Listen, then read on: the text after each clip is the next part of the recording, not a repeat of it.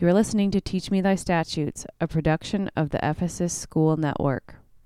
Blessed art thou, O Lord, teach me thy statutes. The company of the angels was amazed when they... Hi, this is Father Aaron Warwick with Jason Everett, and you are listening to the Teach Me Thy Statutes podcast, episode number 107. Today's reading is from Luke chapter 18, verses 10 through 14. The Lord said this parable. 2 men went up into the temple to pray, one a Pharisee and the other a tax collector. The Pharisee stood and prayed thus with himself, God, I thank you that I am not like other men, extortioners, unjust, adulterers, or even like this tax collector. I fast twice a week, I give tithes of all that I get. But the tax collector standing far off would not even lift up his eyes to heaven, but beat his breast, saying, God, be merciful to me, a sinner.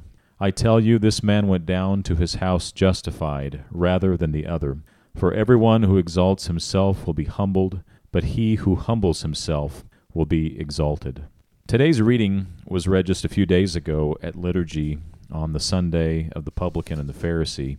And each year, when I hear this gospel reading from Luke, I'm immediately reminded that Great Lent is coming very soon. So this gospel reading comes at a pivotal time, I think, in our liturgical calendar, and I'd have to assume that there's a very specific reason for this. But before we get to that, Father, would you begin by discussing this parable and its significance? Yeah, and I really believe that this reading, this parable, is perhaps one of the most straightforward parables and teachings in all the Bible.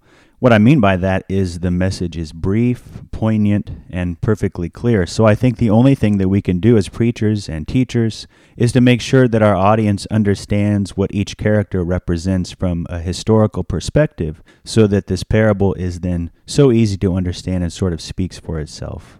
Yes. So to that point, I know that you've mentioned this before on our podcast, but for those who might not remember or who haven't heard one of those previous episodes, would you tell us a little bit about a Pharisee, who they were, and what did they represent? Yeah, and to me it's really interesting because if you were to read only the New Testament and not understand any of its backdrop or the historical role and understanding of a Pharisee, you would be inclined to see them as really bad people. And the reason is that Jesus has so many showdowns with the Pharisees, and obviously from the perspective of the New Testament, Jesus is always the winner of these arguments, and he exposes the hypocrisy of the Pharisees. Yes, I think, of course, you're absolutely right. I think from my own experience as a Christian, I've seen the Pharisees in a bad light. But I remember that you've explained before that the Pharisees were actually a really highly respected group in their time. Yeah, absolutely. They were highly respected. Part of that is because they were so dedicated to living by the book. They really wanted to follow the Mosaic law as closely as possible. And unlike the Sadducees, who were actually a wealthy group and part of the ruling class, the Pharisees were more commoners, more what we might call today middle class. So they didn't have that sense of resentment against them that many people have towards those who are wealthy or who are elites. So in general, they were quite highly respected. So then what is it that causes Jesus to have so many issues with the Pharisees? As you said, they seem like a respectable group.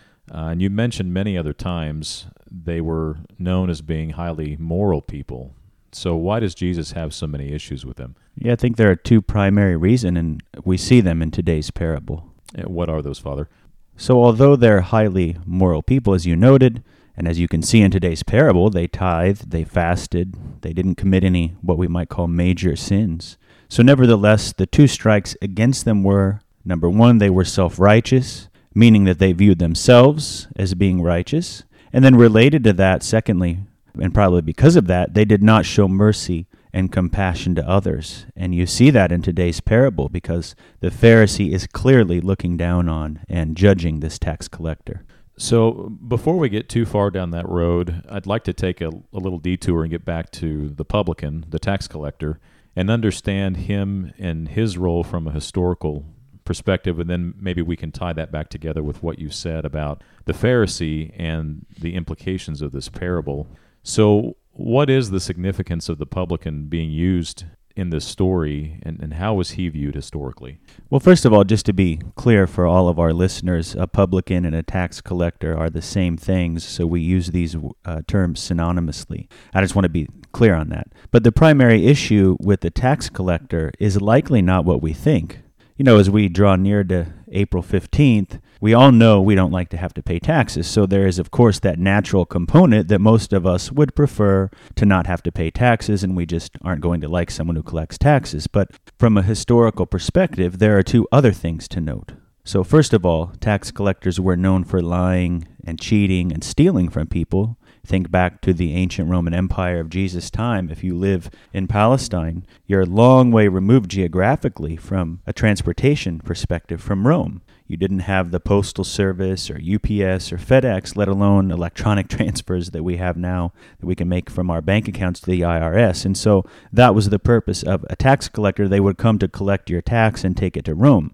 But as you can imagine, it was rather easy for the tax collector to tell you that you owed more than you really owed, and how are you going to appeal that? The tax collector can try to get you in trouble, get you thrown in jail and so forth, all to collect a little extra from you that he himself would keep.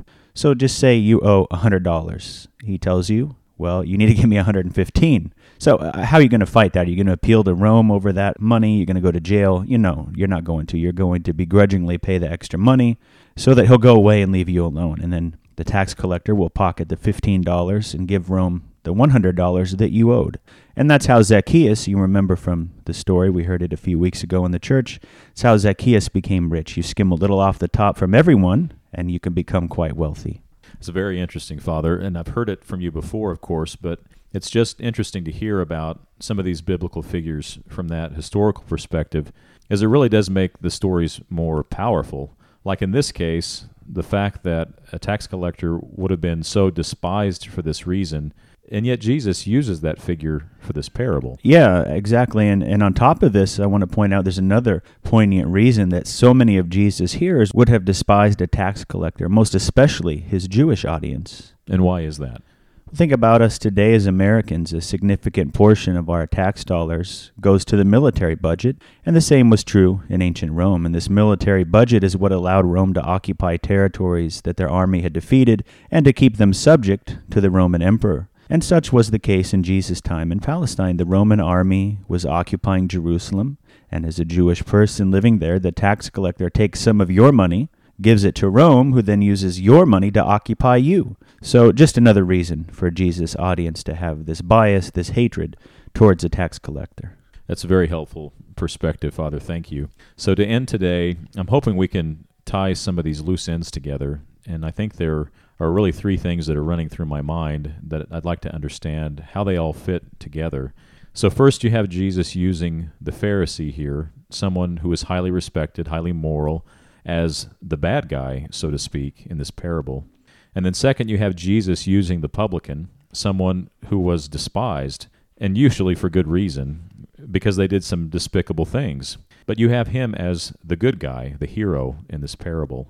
And then finally, I'm sure as you tie together why this is the case, you can explain the purpose of the church placing this reading specifically at this time, just before Great Lent begins. Yeah, as I said at the very beginning of this episode, I think once you understand these historic roles of these figures that Jesus uses, the parable is pretty straightforward and easy to understand, even if we don't really like the conclusion deep down, and even if we don't always think and live our lives as though the parable is true. But I think the conclusion is pretty much unmistakable. And what is that conclusion? That unlike most religious people, both of Jesus' time and our own time, Jesus is not primarily interested in our morality. What Jesus prefers is that we're merciful and compassionate to others, that we do not view ourselves as being better than or superior to others or righteous in our own sight because we're moral people. And as we see with Paul, most especially in his epistles to the Romans and the Galatians, that doesn't mean that Jesus gives a license to go out and to behave in immoral ways. Not at all. In fact, he tells us elsewhere, Jesus does, to practice the morality of the Pharisees, but without that self-righteousness and that condescending attitude. So again, the conclusion is that Jesus has no interest in us practicing morality for morality's sake. His very clear preference here and throughout the Bible is for us to show mercy and compassion on others. And as we'll hear in future readings in the church as we prepare for Great Lent, if we do show that mercy and compassion towards others, then Christ himself will also show that same mercy and compassion to us on the great day of judgment. And then finally, as to the reason you had asked about the church placing this reading here, as we begin our preparations for Great Lent, it's a very clear reminder that our fasting and the extra prayers and all of that stuff we do during Great Lent is absolutely worthless, even, I would say, harmful for us, if it is not accompanied by, perhaps I should even say, preceded by, being merciful and compassionate towards others, looking to uplift them and not to condemn or look down on them. If we have any inkling to view ourselves as righteous because of our fasting and our spiritual practices during Great Lent, then we are practicing these things incorrectly, and we place ourselves under the most severe judgment of our Lord. Thank you, Father. Today we discuss the parable of the publican and the Pharisee. Father Aaron began by reminding us of how publicans and Pharisees were viewed from a historical perspective. While Christians might be tempted to view the Pharisees in a negative light, they were actually very highly respected by the Jewish community and were moral people. The publicans, or tax collectors, on the other hand, were despised as they were known to lie, cheat, and steal. And so we might expect a different outcome or ending to this story with this perspective in mind. The good guys and bad guys should seem obvious to us, but the conclusion of this parable is contrary and quite clear. Jesus is not primarily interested in our morality, but rather our mercy and compassion we show to others. This is not to say that Jesus gives us license to be immoral, but that we should not allow ourselves to become self-righteous in practicing morality. And this parable is placed at this time of preparation for Great Lent to remind us that our fasting, prayers, and church attendance are worthless if they are not accompanied by our outpouring of mercy and compassion. Thank you for listening to Teach Me Thy Statutes. We hope you tune in next week for a new episode. Alleluia, alleluia, glory to thee, O God. Alleluia, alleluia, alleluia, glory to thee, O God.